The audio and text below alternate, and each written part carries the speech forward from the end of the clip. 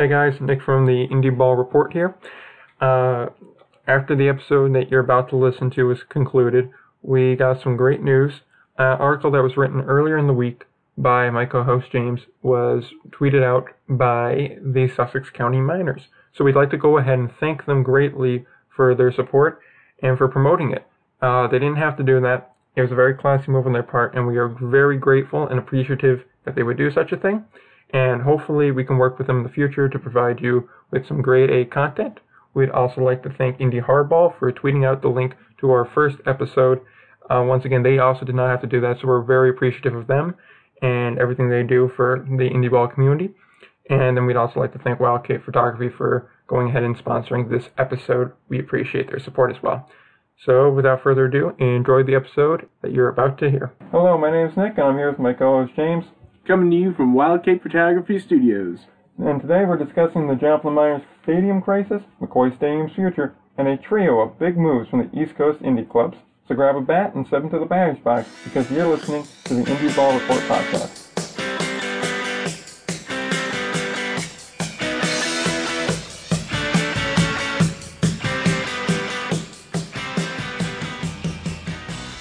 Alright, so just before we start getting into today's show, there's a couple of items on the agenda just for some housekeeping. Last week, we went ahead and made one small mistake, and that is on me here. The Can-Am League did not, in fact, play Cuba last year. It was the Salinas Stockade from the Pecos League and the Dominican Republic's national team. Right. So we had said it was Cuba and Dominican Republic. That was our mistake. That was 2017 that it was those two teams and not 2018. So that's just a quick correction there. Also on there, I had promised a YouTube version. Things kind of got a bit away from me, and that never really came to fruition. We're working on it. It's going to get there. Be not that impressive of a version when it does get here. We're going to shoot for it to be done this week for this week's episode. So episode 1 just will not have a YouTube version to it. But this week we're going to shoot to get that done, and hopefully that will be out within a day of this episode's actual release. Right, yeah.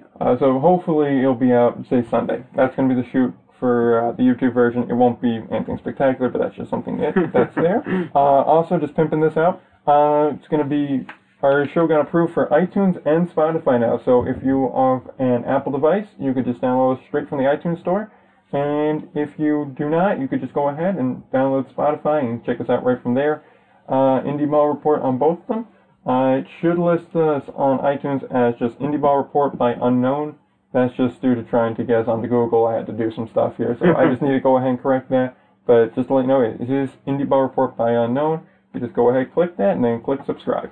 Yeah, definitely subscribe to that. We're going to, obviously, as we said last week, we're going to be doing weekly shows, and as you might see coming up, I'm going to be writing more articles about independent league baseball and different things that are going on within the different leagues, Can-Am leagues and the Atlantic League and things like that. Yep, and that's what the next thing on the agenda here is the article that you wrote this week.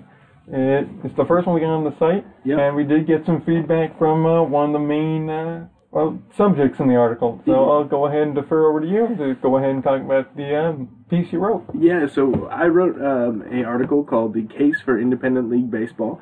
And basically it's talking about the importance of independent league baseball in our society today.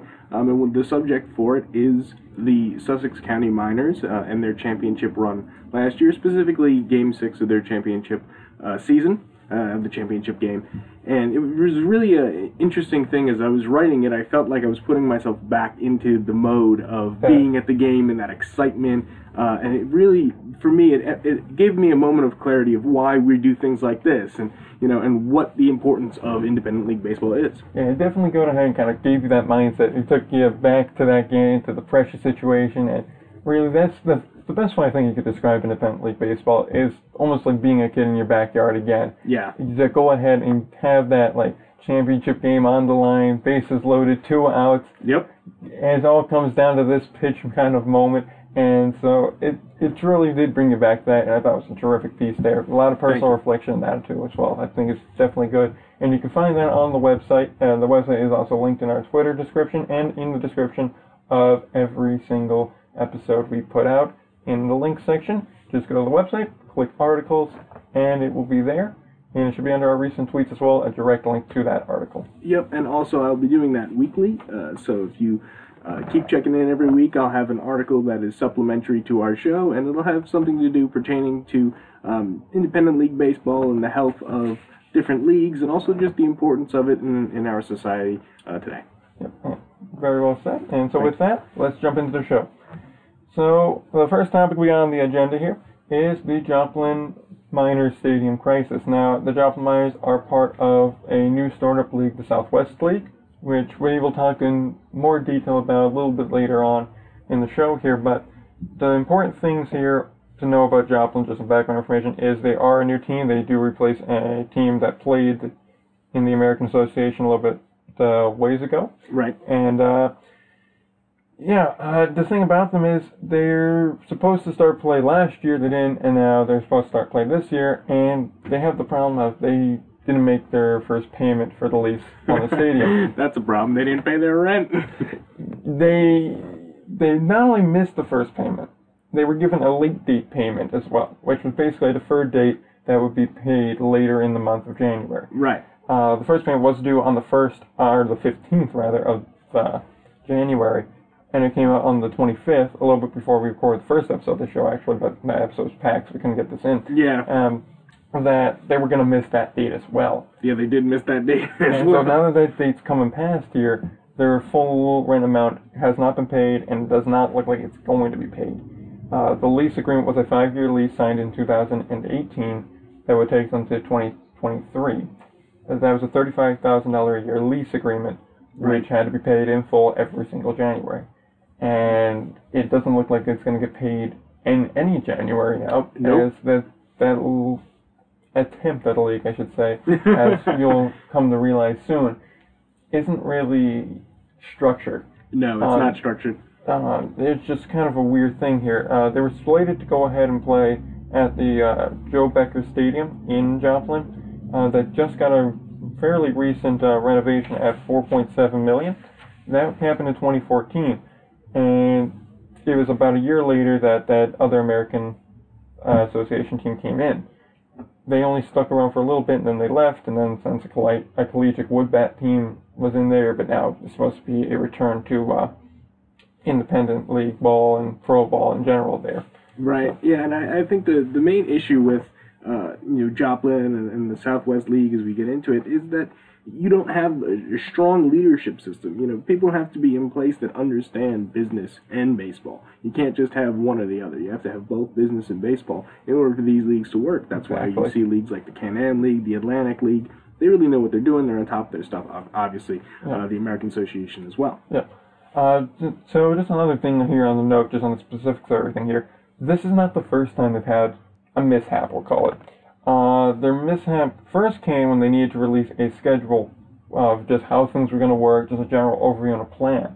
This was coming late last year. Supposedly, they submitted a plan, but no announcement was ever made publicly about the plan. Just that we put something in place, it's there, we just can't announce it yet. Yep. And so that's concerning.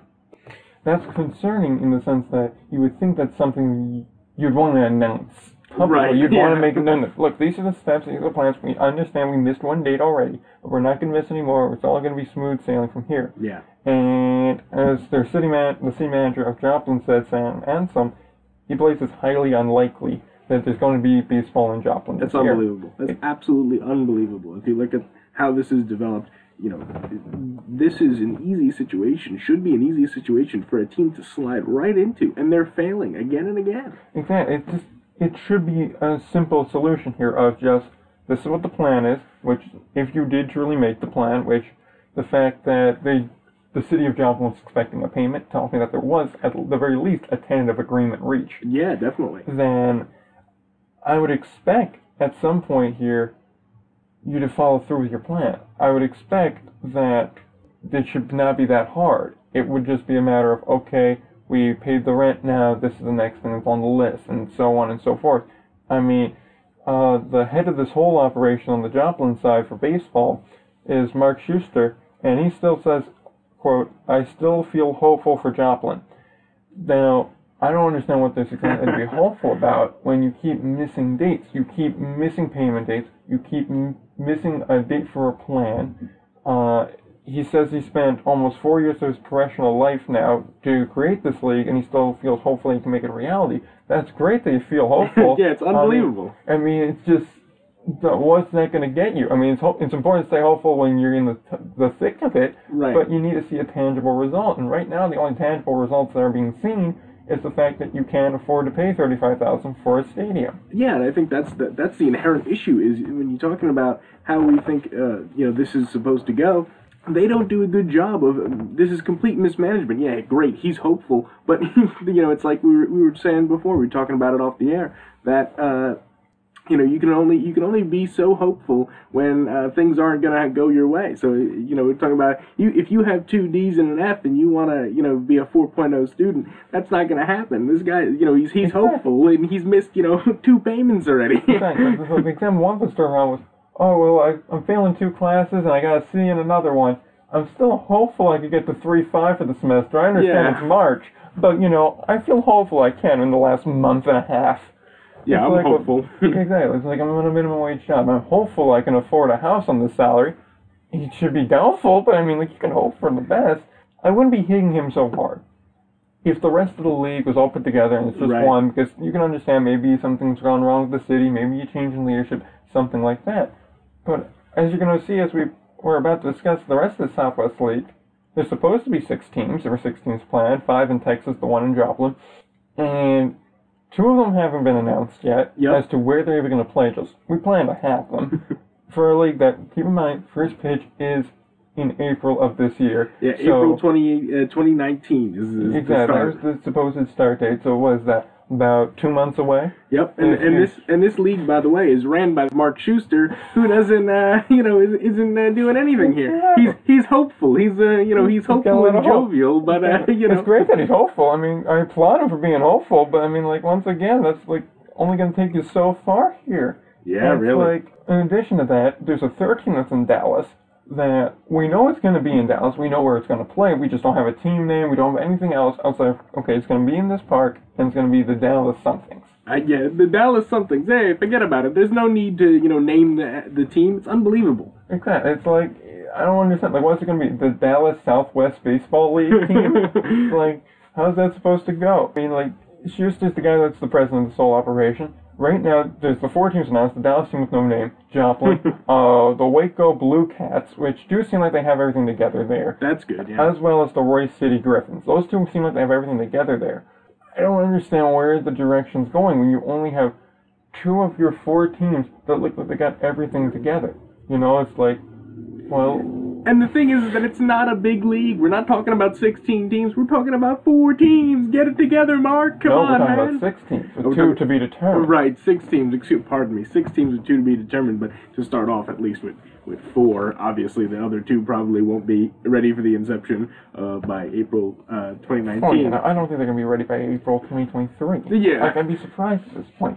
And the thing is, too, it very much seems like they're trying to be the Can-Am League of the West. Or not the Can-Am League, the Atlantic League. The Atlantic League, yeah. Because you have 4,000-seat stadiums, which is what they're going for, between 2,000 and 4,000 is what it says on their website. Yep. Which, I mean, their website also leaves a bit to be determined, but that's the least of their concerns at the moment. It says that the renovations to Joe Becker happened about 5 years ago. With that, you have those 2 new stadiums in Royce City and Waco that are very nice stadiums, I'm sure, just like Joe Becker's nice, I'm sure. Dallas, I didn't do much research into the ballpark because, I mean, the rest of the league didn't really warrant it.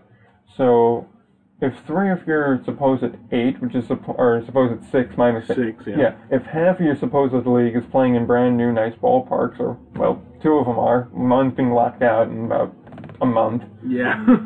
And that's your plan. It's very clear to me, oh yeah, an 112-game schedule with a 56-56 split of road and home games. Unbelievable. That is way too many games. It's a direct attack on the Atlantic League. Yeah. Because the Atlantic League gets the same type of schedule. They same do. April to September with playoffs going into the late September, early October range.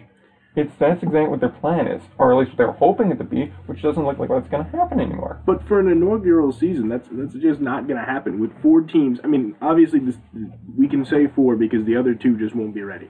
So we'll say 4 teams possibly ready for baseball this April. Probably not, as we said, issues with Joplin. Oh no, don't worry though. They held tryouts in November supposedly, or at least they planned to do that in July of last year, which is the last article they published on their website. They didn't even mention the struggles in Joplin. So that tells me he's afraid of critique, too. I mean, obviously we don't want to call out Mark. We don't know him personally. I'm sure Mark Schuster is a great guy. I mean, he might, but I don't. I kind of want to do. Mark, what are you doing? It looks like I'm running this league, and I'm 21 and with no business experience. I could have told you this was not going to work. I mean, like, the general plan is a good idea. The cities you went after, I assume, are good. I know Waco's a big city. And Waco's a good city, yeah. That seems like a perfect location. Joplin's also another great location. Dallas, kind of sketchy, but I mean, as we talked about last week with Milwaukee, just because, I'm just saying it's sketchy just because of the size of the city. And because because you have the Rangers right outside there. Yeah, amongst the other things there. Plus, I mean, in the summertime, they're still focused on the Cowboys, too. So you have to compete with that. I mean, Milwaukee, a little bit of Packeritis, but I mean, they're not, as much. Right, yeah, I mean... But Dallas should have enough of a draw.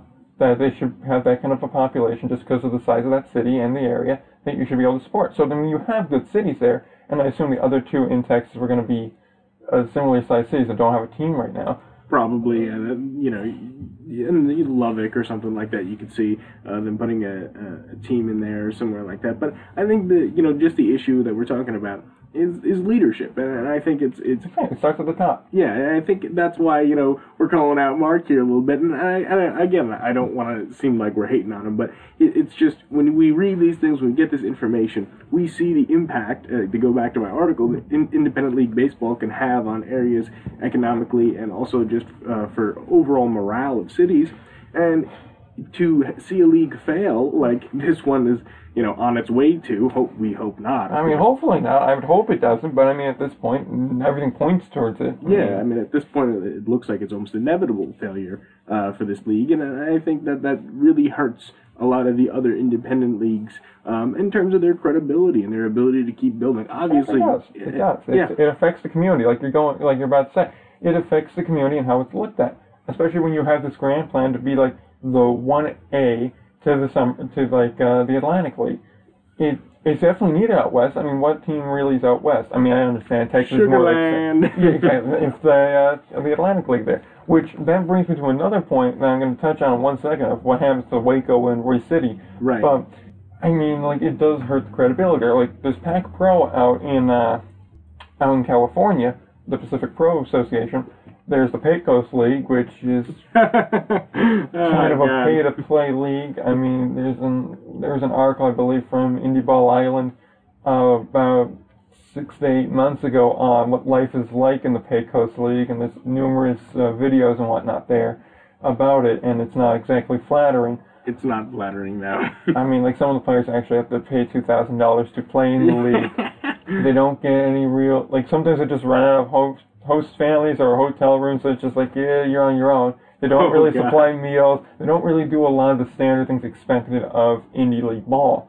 So, I mean, like, they're questionable there, so I wouldn't really count them. No, Pros, let's step up from it, because at least they have things together. They have a social media presence. Their website's not looking like it was built in 1993, which really, seriously, go onto the Pecos League website. It looks like something straight out of 1993, I swear to God.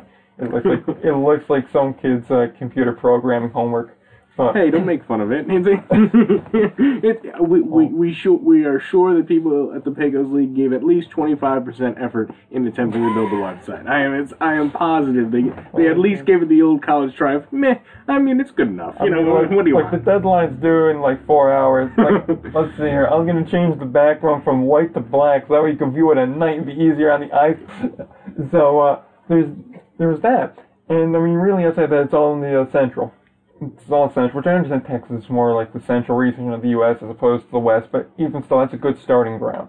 Right, yeah, I mean, I think, you could say Texas, geographically, we'll say it's Western United States. Exactly. It's on that verge, where you wouldn't be wrong either way. Right. It's just, there really is the need they were trying to fill is there. And it was a good idea. Like, let me get this straight here. I don't get on Mark for having the idea. I believe it was a great idea. I think it was a great concept, Yep. and that it does have a chance to succeed. I think it was just poor management and poor planning.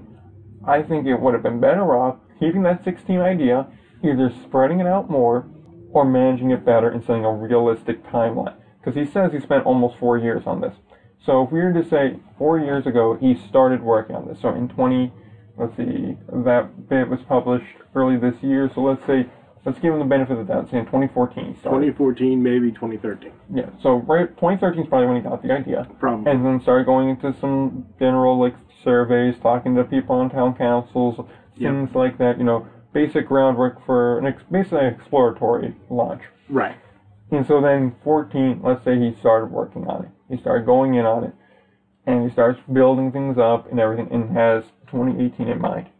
I have a very difficult time believing that you had 2018 as a realistic goal and nowhere in that 4 or 5 years' time you said, maybe this isn't going to be realistic anymore. Maybe we should push it back. And then you have to wait and say, we're going to push it back to 2019. Give yourself more time. 2020 would have been a better idea. Yeah, 2021 would have been a better idea. Because now he's in the point. Now they're stuck. Now it's like, where do we go from here? Do we move back again to another year? Do we keep? If they would have said, okay, so we overestimated. Exactly. Let's move it back to 2021. Done. Everything's fine. But the problem is now that they got to keep pushing it back year after year after year. It's gonna be crazy. Okay, and this is a kind of final touch on this before we go ahead and just quickly touch on Waco and all them. This is not the kind of sport you can go ahead and afford to do that in. No, absolutely If you have not. a football league or something like that, you can afford to kind of play around with it a little bit. You get some flexibility, especially in Texas. Texas football, you can basically do whatever you want as long as you promise a decent enough product. 100%, absolutely true. Football is king in Texas. Baseball is probably a secondary sport. Definitely. It's close to it. And the fact that it's independent league baseball, you have to understand that there is going to be less of a following. You have to understand when it's 103 outside, you're going to not have a full ballpark. Right. You have to understand that, if Cowboy minicamp opening, you're probably not going to get a full ballpark. You have to understand that if the Rangers are playing the Astros, or it's a pennant race for either one of them, you're probably not getting a full ballpark. You have to understand these things.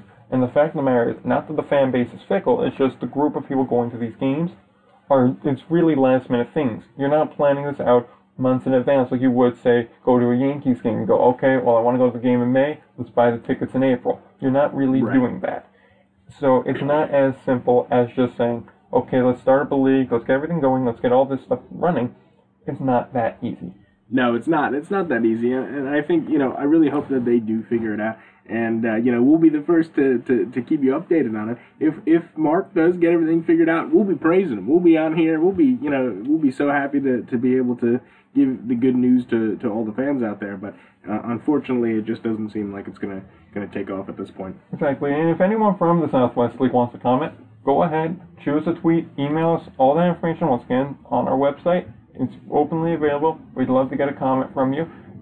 We don't want to just slander you one-sidedly. If you want to go ahead and contest anything we say, we're more than welcome to show that view. But right now, from what's available, and the fact you're not putting anything about the Joplin issue on your website, tells me that either you're trying to hide it or that you don't care. Right, and I think that it'll be important to see where it goes, and also we'd be very willing to have anyone from the Southwest League on if they want to talk about it and kind of debate us on this and give us more information maybe about what their plan is. We'd be more than happy to oblige them, but for now, with the information we have, we just can't we can't set up. It's not responsible to say anything good about it. Exactly. With the facts available, this is what we have. And once again, everywhere we get our sources from are listed in the show notes. If anyone wants to go ahead and look into it further, there's your jumping off point. If anyone from the Southwest League wants to say that's not true, well, there's where we got it from. Take it up with them, and then take it up with us from there. Yep.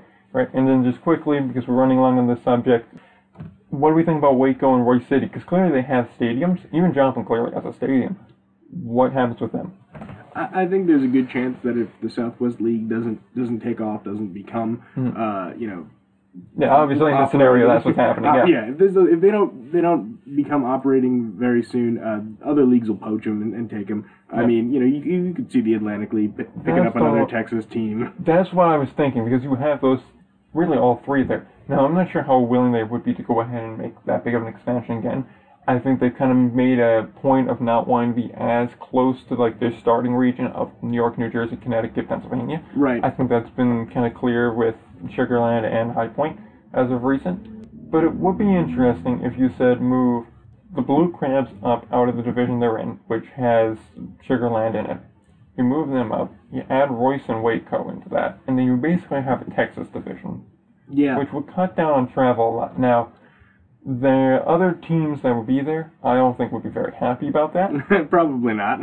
But at the same time, you wouldn't just be going out there to Sugarland and then flying back. You could go to Sugarland, play some games, and then fly back out, and I think it would help the scheduling a bit. It would be a good plan for the Atlantic League. It would help them with expansion. It would also help with the health of the league. Obviously, the Atlantic League is really very healthy, but it would also help with expansion and the idea of making it more of a, as you're saying, national thing, more than just an East Coast kind of a deal. Exactly. So it would help Sugarland too, because it's such an advantage. They get a rivalry out of this too. I mean, think of it like this. You add Waco in there. Waco's a big city. Oh, definitely. Yeah. Waco could be a great rivalry for them. Now, I'm not really sure about the geography of how close Sugarland is to Waco, but I can tell you this much.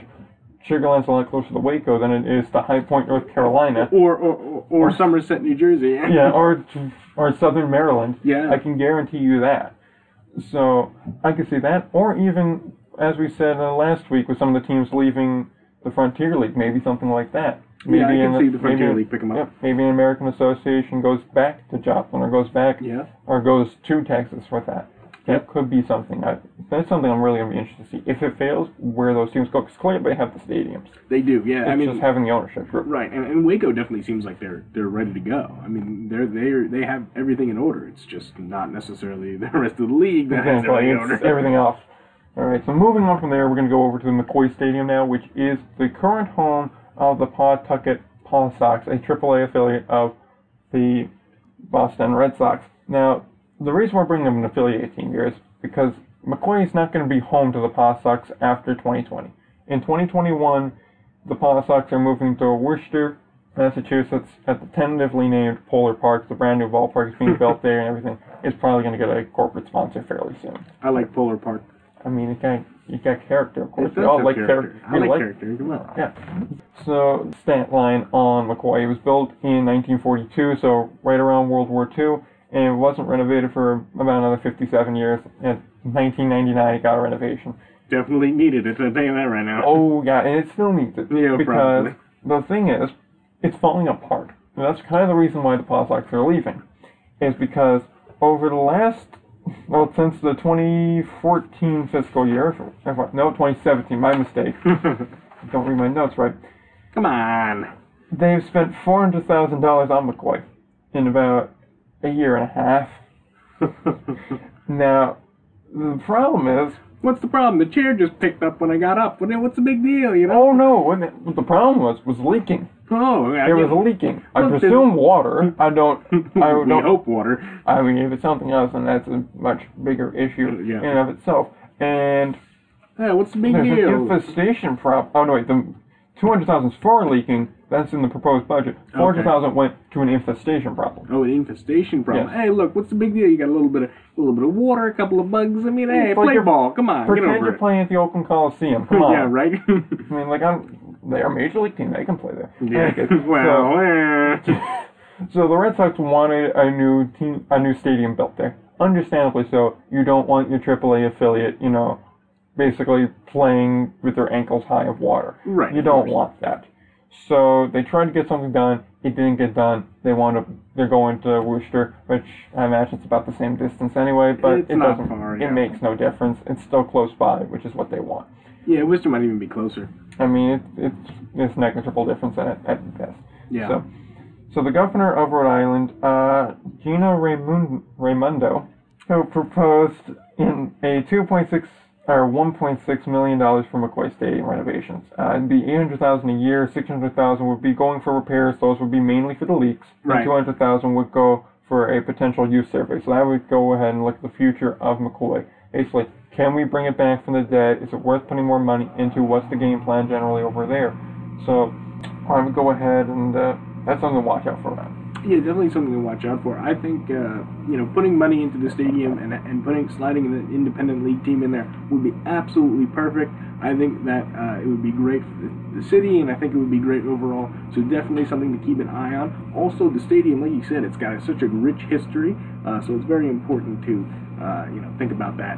And maybe we'll shout out to some of the people to get on board with that. Yeah, I mean it's an interesting thing here, because that study would then be conducted by the City of Pawtucket and the State Commerce Corporation. I assume it's basically the same thing as a committee. Maybe we'll shout out to some people of the City of Pawtucket and see if we can get some more information on that. Because I would assume you'd want to use it. It's still a nice enough stadium. It's got some history to it, obviously. By just being old, it has history to it. Definitely. Now, that's not enough reason for it to be kept if it's not worth saving. I mean, you're dumping about $1 million in since 2017 with this proposed budget. That's something also important to note. This is just a proposed budget. This is not the standard budget, so things can change. You're dumping about $1 million in over the course of 3 years. That's a lot of money. Yeah, definitely. Like, for that $1 million, you go ahead, you double down, you build a stadium that's about $2 million, $3 million, get a very nice new ballpark. Oh, yeah. It may not last as long as this one has, but even still, it would be worth the investment, because you could go ahead and justify it by going, more people want to come here, residents already know what McCoy looks like, if anything, they'll just come out for a swan song, that's about it. Maybe to relive nostalgia and then go, wow, this really sucks, and then not want to come back. Like, well, I mean, if you do a good job at renovation, though. If you do a good job with the renovation, but as it stands right now, I'm saying, like... Yeah, as it stands right now. I mean, think of it like this. Grandpa gets back from the war, goes to McCoy, sees a nice ball game, goes back occasionally while his kids are growing up, now wants to go with his grandkids and go, wow, this place is really falling. Falling down a little bit there. So, I mean, like, right now you're not going to get a repeat business. I mean, if a stadium's falling down around me, rather, why am I going to go back? Right, that's definitely a fair point. But I think that, again, it would be good for the City of Pawtucket to put the money into it, and at least renovate it to the point where, if not, put a new stadium in its place, so that you can continue baseball in Pawtucket, which would be, I think, definitely a good thing. Which is a nice segue into what the future of it may be, which the highly rumored thing was a New York Penn League team, which is a short season A-ball team, which does make sense there. It was home to affiliated ball before, and it certainly could do it again.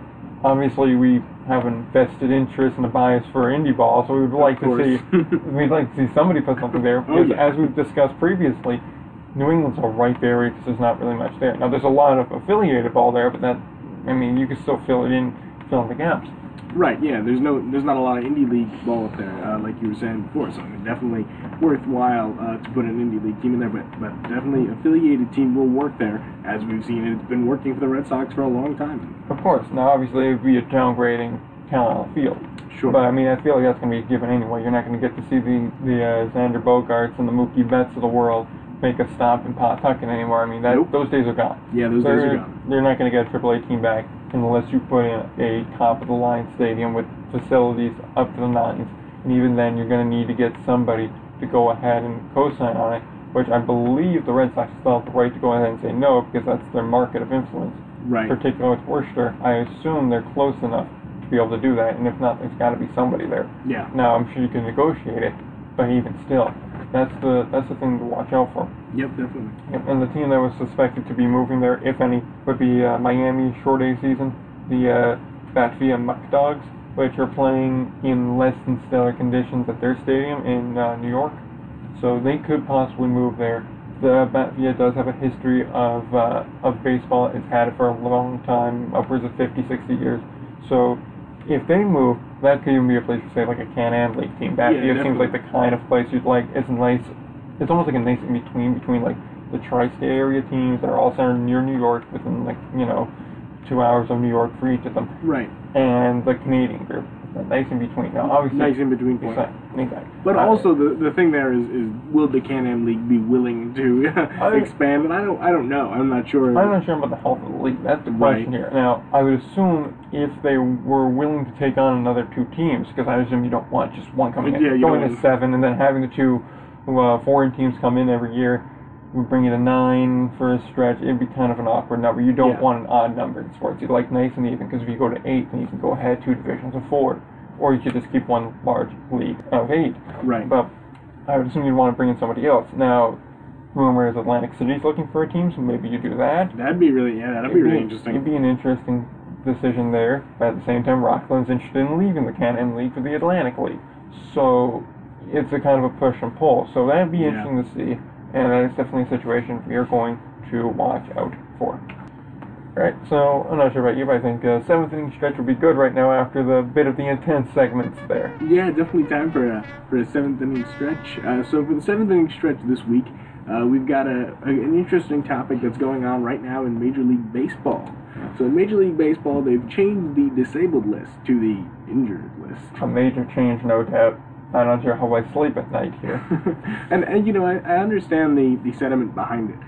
You know, the wanting to not offend anyone by the use of the word disabled. But by the same token, disabled in its root means, you know, something you're not able to do something, you're injured. Right, yeah. Although, just to step in real quick, supposedly the reason they changed it was just because disabled was just misleading. It made it seem like it was a long-term injury, but with the new things with like the 10-day DL and 15-day DL, they said, well, you're not really disabled, you're just temporarily hurt. You're just unable to play for a short stretch.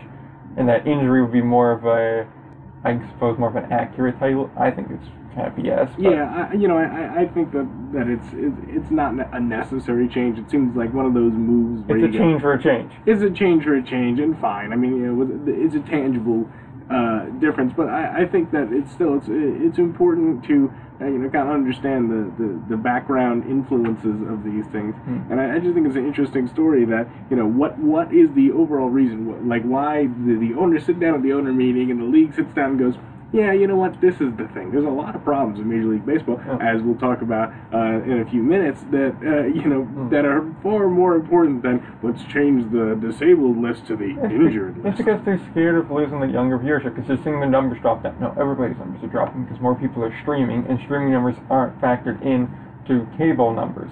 Right. So that's what they're afraid of. And Major League Baseball has to understand, it's not 1960 anymore. You are not bigger than the NFL anymore. You are second fiddle, and odds are you're not even bigger than the NBA. Because honestly, the NBA model is a model to follow. The NBA model is a model to follow. Because they are so successful, especially among younger demographics. There are tons of people that don't even follow the NBA. They just follow the drama on Twitter for the NBA. Right. And then that starts getting them in there. There's people that just play the 2K games, and that gets them into it. Then there's people that just throw it on the back because why not? There's always storylines from them, and it's always interesting. And that's something Major League Baseball kind of lacks, because right now, what are the big things of the offseason? Like Manny Machado and Bryce Harper. And how they're not signed, and how like a lot of players are saying, it seems like the owners are saying, don't sign for that, because it's you're setting a bad precedent for the rest of us. Which, I kind of think that does have some grounds. I mean, certainly you don't want to go ahead and be the guy that signs the player to the $300 million deal and then sets the tone for the rest of the market.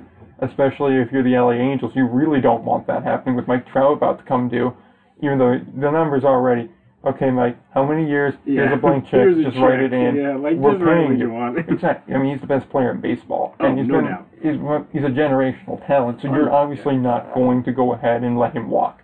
No. There is no way in hell he's walking. No way he's walking. Which I think is going to be interesting. In August, or around August, like trade deadline time, if he doesn't have a new deal, do you trade Mike Trout? I hope for the Yankees' sake that they do. I do not at all. That would be terrible. That would honestly be god-awful. It'd be fantastic.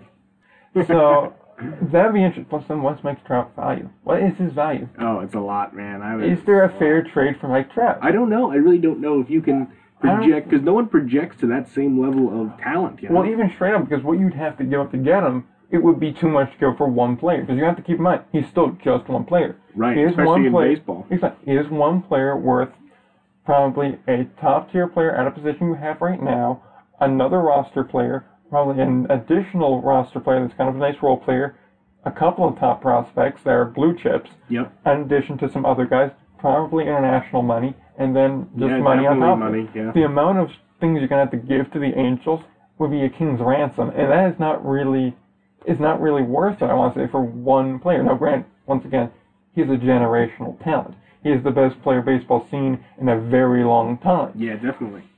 And that really, I can only think of a few comparables, and I may be going off. Mickey Mantle. I mean, like, Willie Mays is one of the guys I was thinking of. Yeah, Willie A Mays. Ken Griffey type, but Ken I think Griffey, he's better than Ken Griffey, to be honest. Yeah, definitely probably a better outfielder than Ken Griffey was. Certainly has a stronger arm. I mean, like, that's the thing. The comparables to him are surefire first ballot Hall of Famers. That's all there really is to compare him to. Absolutely. So, to be trading that, a guy, not only to mention, he's in his prime right now, too.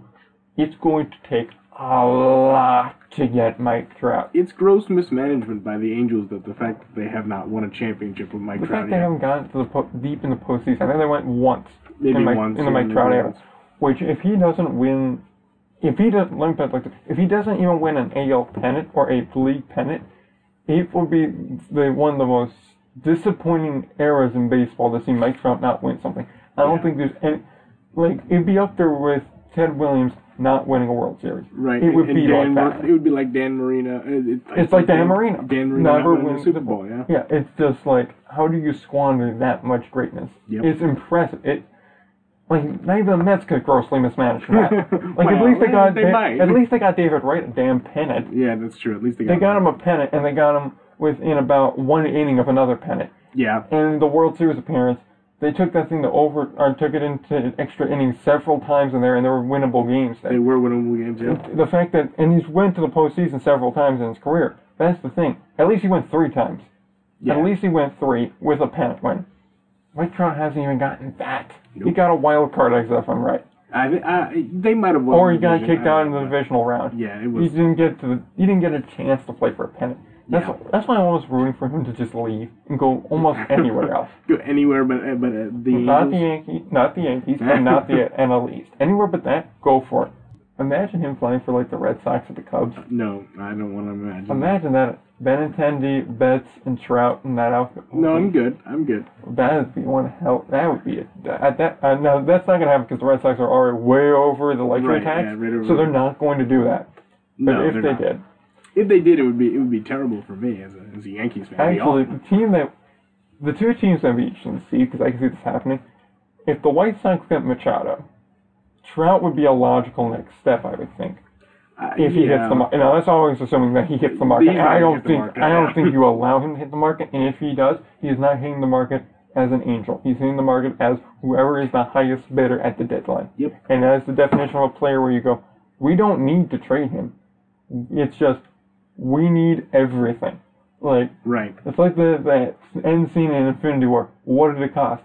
Everything. It cost everything. What did it cost? Well, it cost me 3 minor league teams and half my pro roster, but I got them. Look, we just sold the naming rights for the team. I mean, let's not make a big deal about this, but... Why are you talking about the Los Angeles Disneys like that, man? The Mouses are going to have a terrific year this year. The Mouses are going to have a great year. But, yeah, and then earlier we had said we're going to talk about some of the other things proposed by Major League Baseball. The three batter for the pitcher rule, I think, is stupid because well, that is the definition of why aren't kids watching? The games are too long. Then that's not keeping their interest. Well, what can we do to fix that? Well, we could cut down the time. How are we going to do that? Well, we already got rid of intentional walks, basically. Yeah, basically. We already cut down on mound visits. I got it. Let's cut down on bullpen uses. It's like, okay, I agree with the mound visit rule. I agree with that. Seeing a guy come out for every other damn pitch and have a catcher come up just because their guy can't hit the strike zone? Yeah, that's fine. terrible, yeah. It's boring as hell, and you're wasting time. And That's all oftentimes you're doing. it's just to get a guy, speaking from experience, having played ball for a lot of years, a lot of times when you're catching, you're just running out there to make sure that guy's calmed down, but also to get the guy in the bullpen ready. You're just, you're all you're doing is procrastinating and making sure that guy in the bullpen's ready to go. Time. Yeah, I'm just wasting time. It's not the use of time. Like, the intentional walk, I didn't like it, but I can get over it. Right. Fine. Whatever. But, because I think you should have to throw the 4 pitches. At the very least, make them throw at least 1 pitch. So that if it goes wrong, something happens.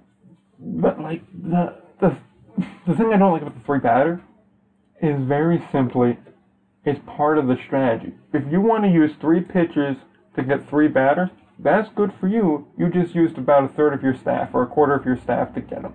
Right. So that's on you now. if you're going, okay, I need to get this side out. I need to take my starter out. I want to bring my left-handed guy in, and then I'm going to bring the guy after that.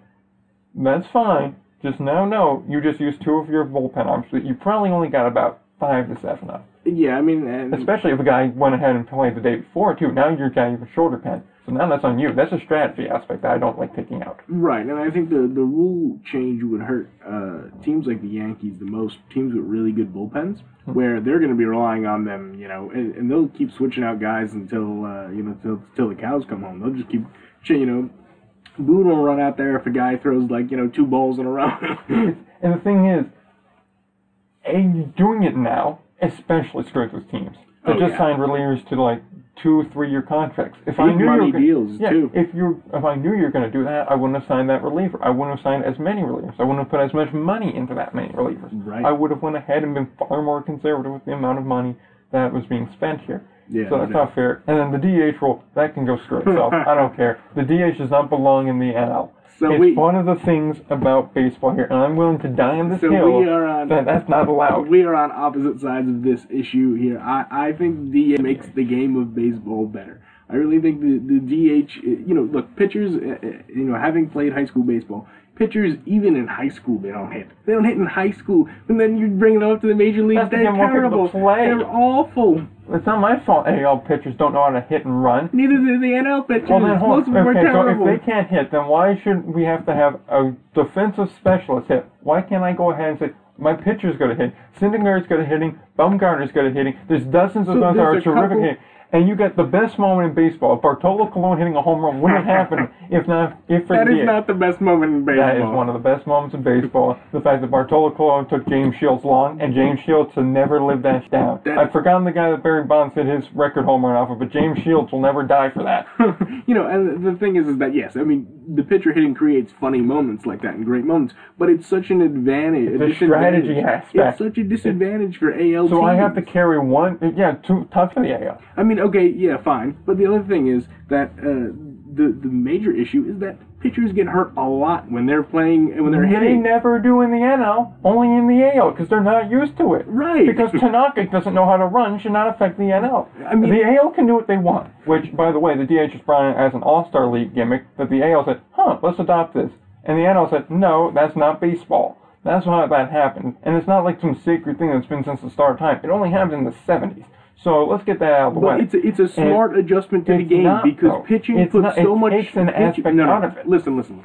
Pitching puts so much stress on the arms and the extremities of pitchers, and it puts so much mental and physical stress on them that hitting a whole separate use of their body is very difficult to do. They shouldn't have to do that. It is inherently dangerous for them to do this. I have never heard of anything like that. How come then it's there is overused. Never an Please. I mean, they're throwing a ball. This isn't 1950 where they're lobbing them at 60 miles an hour. They're throwing 99 miles an hour, and then you're telling them to go. It's the fact they're throwing 99 miles an hour that's killing their arm and giving them Tommy John. The human arm is not meant to throw that hard, so they should adjust for that. They should not adjust the rules of baseball that have been around for hundreds of years. They should. The game has to. We were talking all about the game adapting. The game has to adapt in order to become more interesting. It is not any more interesting. It makes it way more interesting. It is no more interesting. See a pitcher strike. Well, then, give me this then. Okay. So then, why don't we just go ahead and say, okay, well, if the pitcher is supposed to pitch, the fielder is only supposed to field. So then why do they have to hit? Why don't we just have a whole slot for batting, and then we'll get a whole slot for pitching and a whole slot for fielding. We'll have different teams for each, and it'll be like football. Then we get the best batters who only have to focus on hitting the ball 400 feet. We get the fielders that are the gold glovers that can't hit above 200, and we'll get the best pitchers. Then why don't we do that then? I mean, obviously that's a completely ridiculous idea. It's no more ridiculous than having a guy go, look, you're only supposed to pitch, and I only want you to focus on that. So we're going to bring in this guy that can hit for average and can only hit 400 home runs in his career, and he's mainly a DH. But what I'm saying is that the product that you're going to get on the field of watching that guy hit his 400 career home runs as pertaining to watching a pitcher strike out 3 times, looking at 3 strikes right down the middle of the plate, which is like 90% of the time what happens, or they bunt, and some of them can't even get the bunt down. You're looking at the macro, though. If I'm watching a game, I don't care that Adam John just hit home run number 335. I don't care. But you know what does pique my interest? When it's the middle of July in game number 85, when Syndergaard hits a home run. When Syndergaard hits his second of the game. That gets me interested. That makes headlines. Not Adam Dunn hitting, random home run number here. But the thing is that a lot of DHs now aren't just those, one swing kind of guys. A lot of them Chris Carter just got a contract, and that's what he is. Right. I mean, and those guys do exist, but they, there are guys who do a lot of different things and aren't just, one swing guys that are DHs, and they upgrade speed David on the base Ortiz. pass. It's a lot safer for pitchers. It makes sense for the league. It makes it more fun because you're seeing guys who practice hitting. I don't think it's not more fun. When the Mets play in the AL, it is the most aggravating thing here. I hate it with a passion. There's a strategy aspect that's lost from it. If you go, okay, I know I got the pitcher coming up next inning, that could be the time I make a sub. Or I leave him on deck and then I pull him back. It adds to the strategy. As opposed to, I'll pull him here. I'll pull him here. It takes an aspect away from the game. It doesn't take an aspect away from the game. It allows the fans to see people who actually practice hitting. Pitchers are so focused on what they have to do for game plans that they get ready to they get ready to pitch and make their game plans, and they don't get ready to go up there and hit. They just stand there and 3 strikes. Great. If I want to watch a pitcher strike out 8 times, I'll go to a little league team. At the same time, if I want to see somebody that comes up and gets 4 times he steps on the field all game, I'll go ahead and I'll watch some other ball game in the park. I don't want to go ahead and pay good money to see one guy get up 4 times, still go ahead and barely get a hit. He'll hit better than a pitcher, but not enough to warrant having his own position. What are you talking about? I mean, pitchers routinely go bat about 100. The hitters, the DHs, they're batting about 250 to 300. Some of them. I mean, you're taking some of them, not many of them. Most of them hit. Most of them are professional hitters who do a very good job. It's a waste of a roster spot, is what it is. Wrong. It's a waste of a roster spot. I'm gonna leave it at that. This has went on way too long. That's it for the 7th inning stretch. We're coming for home now with our last topic here. So what we got here is a trio of moves made by some of the East Coast Indie League teams here as we get back on topic. And they signed some former major leaguers, and the Indie Ball Player of the Year got a contract here. So I'm going to kick it off with James Looney, and then we're going to kind of go back and forth amongst these guys. So James Looney, he signed with the Sugarland Skeeters this past week, obviously the Atlantic League. Let me give you his MLB numbers. They're all right. They're pedestrian. He has a WAR just above 12. He has over 1,400 hits, 1,425 to be exact, 108 home runs, batted 284, just under 700 ribbies, 38 stolen bases, and an on-base percentage of .336 in just under 1,500 games. So a serviceable career. Nothing that's spectacular. No, not spectacular. He was a good player for a couple of years. Mainly with the Dodgers. Obviously, by the time he got to the Mets, I think. Mets was his last stop in 16. Yeah. By that time, he was not, the same player he was with the Exactly. Dodgers. What he is being replaced, which is an older role player. I'm going to replace it with a young, more cost-controlled guy. Right. Now, and that's been proven as the last time he really played organized professional baseball that I could find was in the KBO in 2017, so the Korean League, but right. He only lasted there for a little bit after he said, I don't want to be demoted to the second-tier Korean League. Understandable so if a guy like James Looney's status, being demoted is not really something you do. No. I mean, it's one thing if you're playing in the minors over here, to go to a league that's less than that, that's essentially the equivalent of, a better version of an Atlantic League in the KBO, to then go to their minor leagues, you might as well do that over here. Yeah, definitely. Just also one thing that's important to note, with Sugarland, he will be an infielder. They plan to use him a little bit as a pitcher, and they do plan him to go ahead and be a player coach.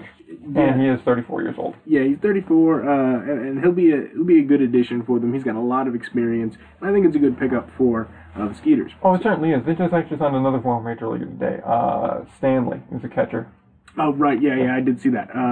Yeah, we'll talk about that one. We'll talk about that one next week. But I'm going to probably be more in the coverage of when we do our league previews come March and April. But it's just something to note. It seems like Sugar Land's really putting together a strong team. Yeah, so definitely. I'm interested to see what they do. Yeah, Sugar Land could definitely be good next year. So moving right along here, so the Sussex County Miners picked up Pedro Ciriaco, and he was also played in Major League Baseball, and he's also the brother of Audie Ciriaco, Miners legend. Audie He Ciriaco. came up with a big hit there in that Game 6 there, which He there's did. an article about on the website. Go ahead, feel free to take a look at that. Which, well, I'd just like to take a moment here because we forgot to do this in the preamble. Thanks to Sussex for responding to that and taking a look at that article. Appreciate that for the Miners to go ahead and tag us in the response. Yeah, that was really really great of the Miners to tag us and give us a little bit of a shout out there. We really appreciate it. Exactly. They didn't need to do it, but they still did it. Very classy move. Yep. And so moving along, back on topic. Ciriaco's numbers in the MLB. He had a 1 WAR. He had 164 hits, 5 home runs, a 268 batting average, 51 RBIs, 35 stolen bases, a 294 on-base percentage, and he did all this in 272 games played. So obviously not a very long career, but much more of a role player type guy. Right, much more of a role player type, but definitely a good talent. And obviously his brother also is a good talent. So it'll be great for the Miners, I think, to have both of them in there. Yeah. And it really is going to help the team to gel. Adding players like this will only help them to defend their title. Yeah, I think Bobby Jones had a quote in there somewhere about this is the first time the two brothers have played together. Yeah, I have it right here. Bobby Jones, Sussex County manager, said, "I like interchangeable pieces, and he can definitely move around defensively. The family dynamic is also huge. He and Audie have never played together, and now our team will have a big league brother." And that was again from Bobby Jones, Sussex County manager. Yep, and I like to see that kind of dynamic here. It's going to be very interesting to see. Obviously, after the championship run, you get a brain drain. That's just what's going to happen. Players are going to move on. They're going to go to better leagues and the whole nine here. I mean, you're going to see players move up, go into affiliated ball and all that. Like, I know Martin Figueroa was signed shortly after hitting that walk-off shot. Martin Figueroa didn't he didn't last long. Nope, I think Mikey Reynolds is doing a terrific job in the Australian League. That just wrapped up shortly, or is wrapping up very shortly. And so I imagine guys like that, they're not going to be coming back. Obviously, we'll get some guys back, like Ciriaco's going to be coming back. I believe Nick Zaharian's coming back. Yeah, he's coming back. Among other guys. So you're going to have some guys coming back to try and defend the title and the whole nine there. But to get major league talent, especially in this league, is very encouraging to see. Now, I'm kind of curious to see if he's going to be like the Matt Latos of this year. Maybe. That's something I definitely would be interested to see. Because, I mean, Latos didn't have a great effect on the Jackals if you look at his numbers, but, I mean, also to be fair, it's not really a pitcher's league. There's some leagues that just are heavily batter dominated, so maybe Ciriaco fares better, plus maybe he just needs that everyday time. Because clearly there's a reason he keeps getting called up. I mean, you get called up and play 272 games in Major League Baseball, you're clearly a good player. Clearly, Maybe it's just that lack of stability which a team like Sussex could offer. Yeah. Now, I'd imagine, and feel free to jump in, I imagine he stays with the team for most of the year. I think he'll stay with the team for the most of the year, if not the whole year, because when you get in this situation, like you're saying, he needs that stability. He hasn't been in the MLB since 2015.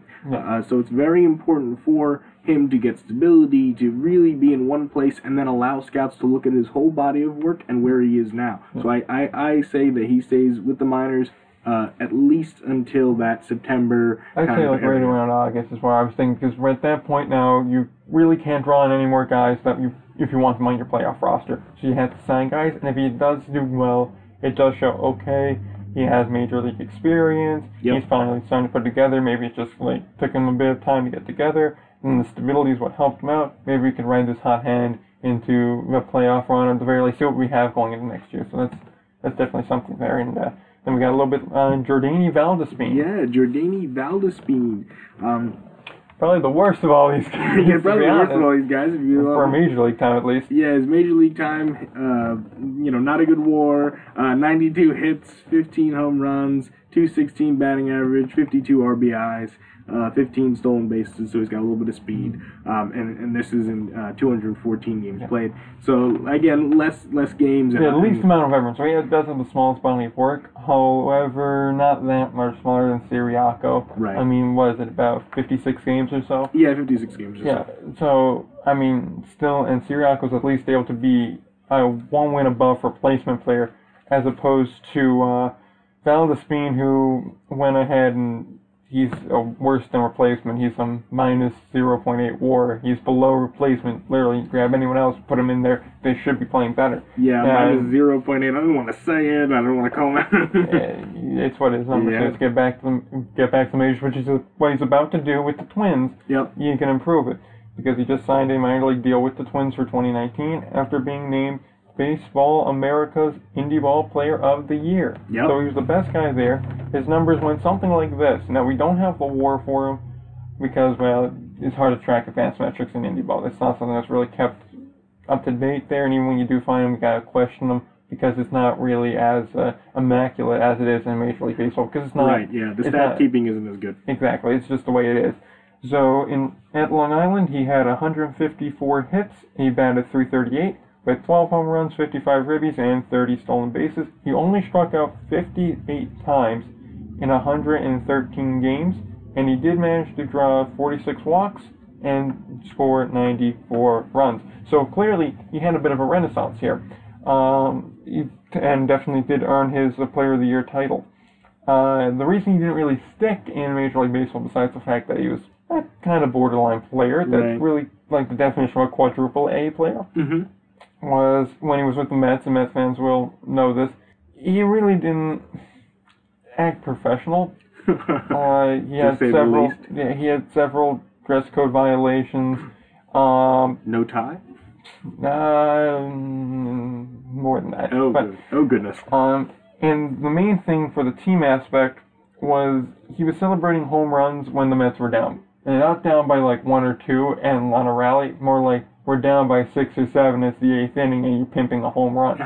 You know, bat flip after a solo shot, you know? Yeah, to make it 15-3 as opposed to 15-2. So when you do stuff like that, obviously, you know, it's like, well, what the hell is he doing? Yeah, you know, and that's the problem is a lot of guys' character issues can get in the way of careers, and I think for a guy like that, going into independent league baseball is definitely a good thing. That, and also the fact that the main thing that really did cast him on Major League Baseball was he was caught up in the biogenesis scandal. Right. So that was kind of like the black mark of, okay, you're a questionable player, that's not exactly the most professional guy, and you got this on you, that's your third strike, get out.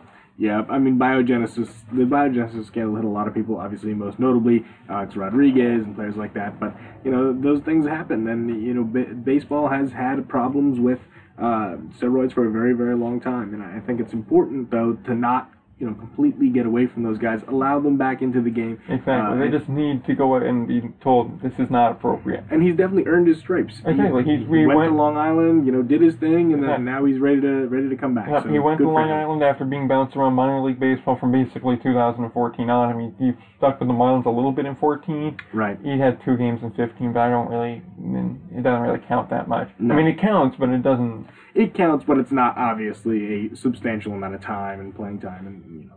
Exactly that, and then he also bounced around the Mexican leagues for a little bit, and then he came to Long Island, and then he really grew as a player. So it's definitely going to be interesting to see him grow from there, and hopefully he sticks with the Twins. And obviously, if he doesn't, I'm sure Long Island would be more than happy to have him back. Yeah, definitely.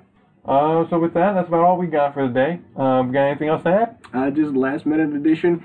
Make sure you keep an eye out for our article that will be posted this week, and it'll be about the stability of the Atlantic League and the Can-Am League. All right, that's definitely going to be something to look out for. Just something to aside there, we forgot to mention in the 7th inning stretch, or at least I forgot to mention rather, that there is also a new football league, a spring league watching, kind of an independent spring league called the Alliance of American Football, that is broadcasting Saturday, so later in the day that this goes up, and the following day on CBS and CBS Sports Network. They are basically the indie ball of football, so I feel like it's appropriate to give them mention and to tell you to definitely check them out. They have some stars you know, like Trent Richardson, Matt Sims, Aaron Murray, Nick Novak's there, Bishop Swanky's there, amongst other players that you do know. You'll recognize some of them, and I definitely recommend giving that a view. You can go ahead and view them on TV or from the Alliance of American Football app that dropped about a day and a half ago, and that's available on iOS and on Android. Go Birmingham Iron. Yep, gotta work for the Iron there, my guy, Tim Lewis. So with that being said, let's get our plugs in here and then get out of here. So be sure to go ahead, follow the podcast, follow our RSS feed. You can do that on Podomatic, on iTunes now, or on Spotify. If Be sure to give us a follow and a subscribe on all of those. Subscribe to our YouTube channel. That is also Indie Ball Report. We got some good content coming up there in the near future. Be sure to look at the website for articles such as the case for Independent League Baseball and the upcoming article on the Atlantic League and Can-Am League stability. And be sure to give us a follow on Twitter, where you can go ahead and get all the updates from us going forward. So follow on all those, and until then, play ball.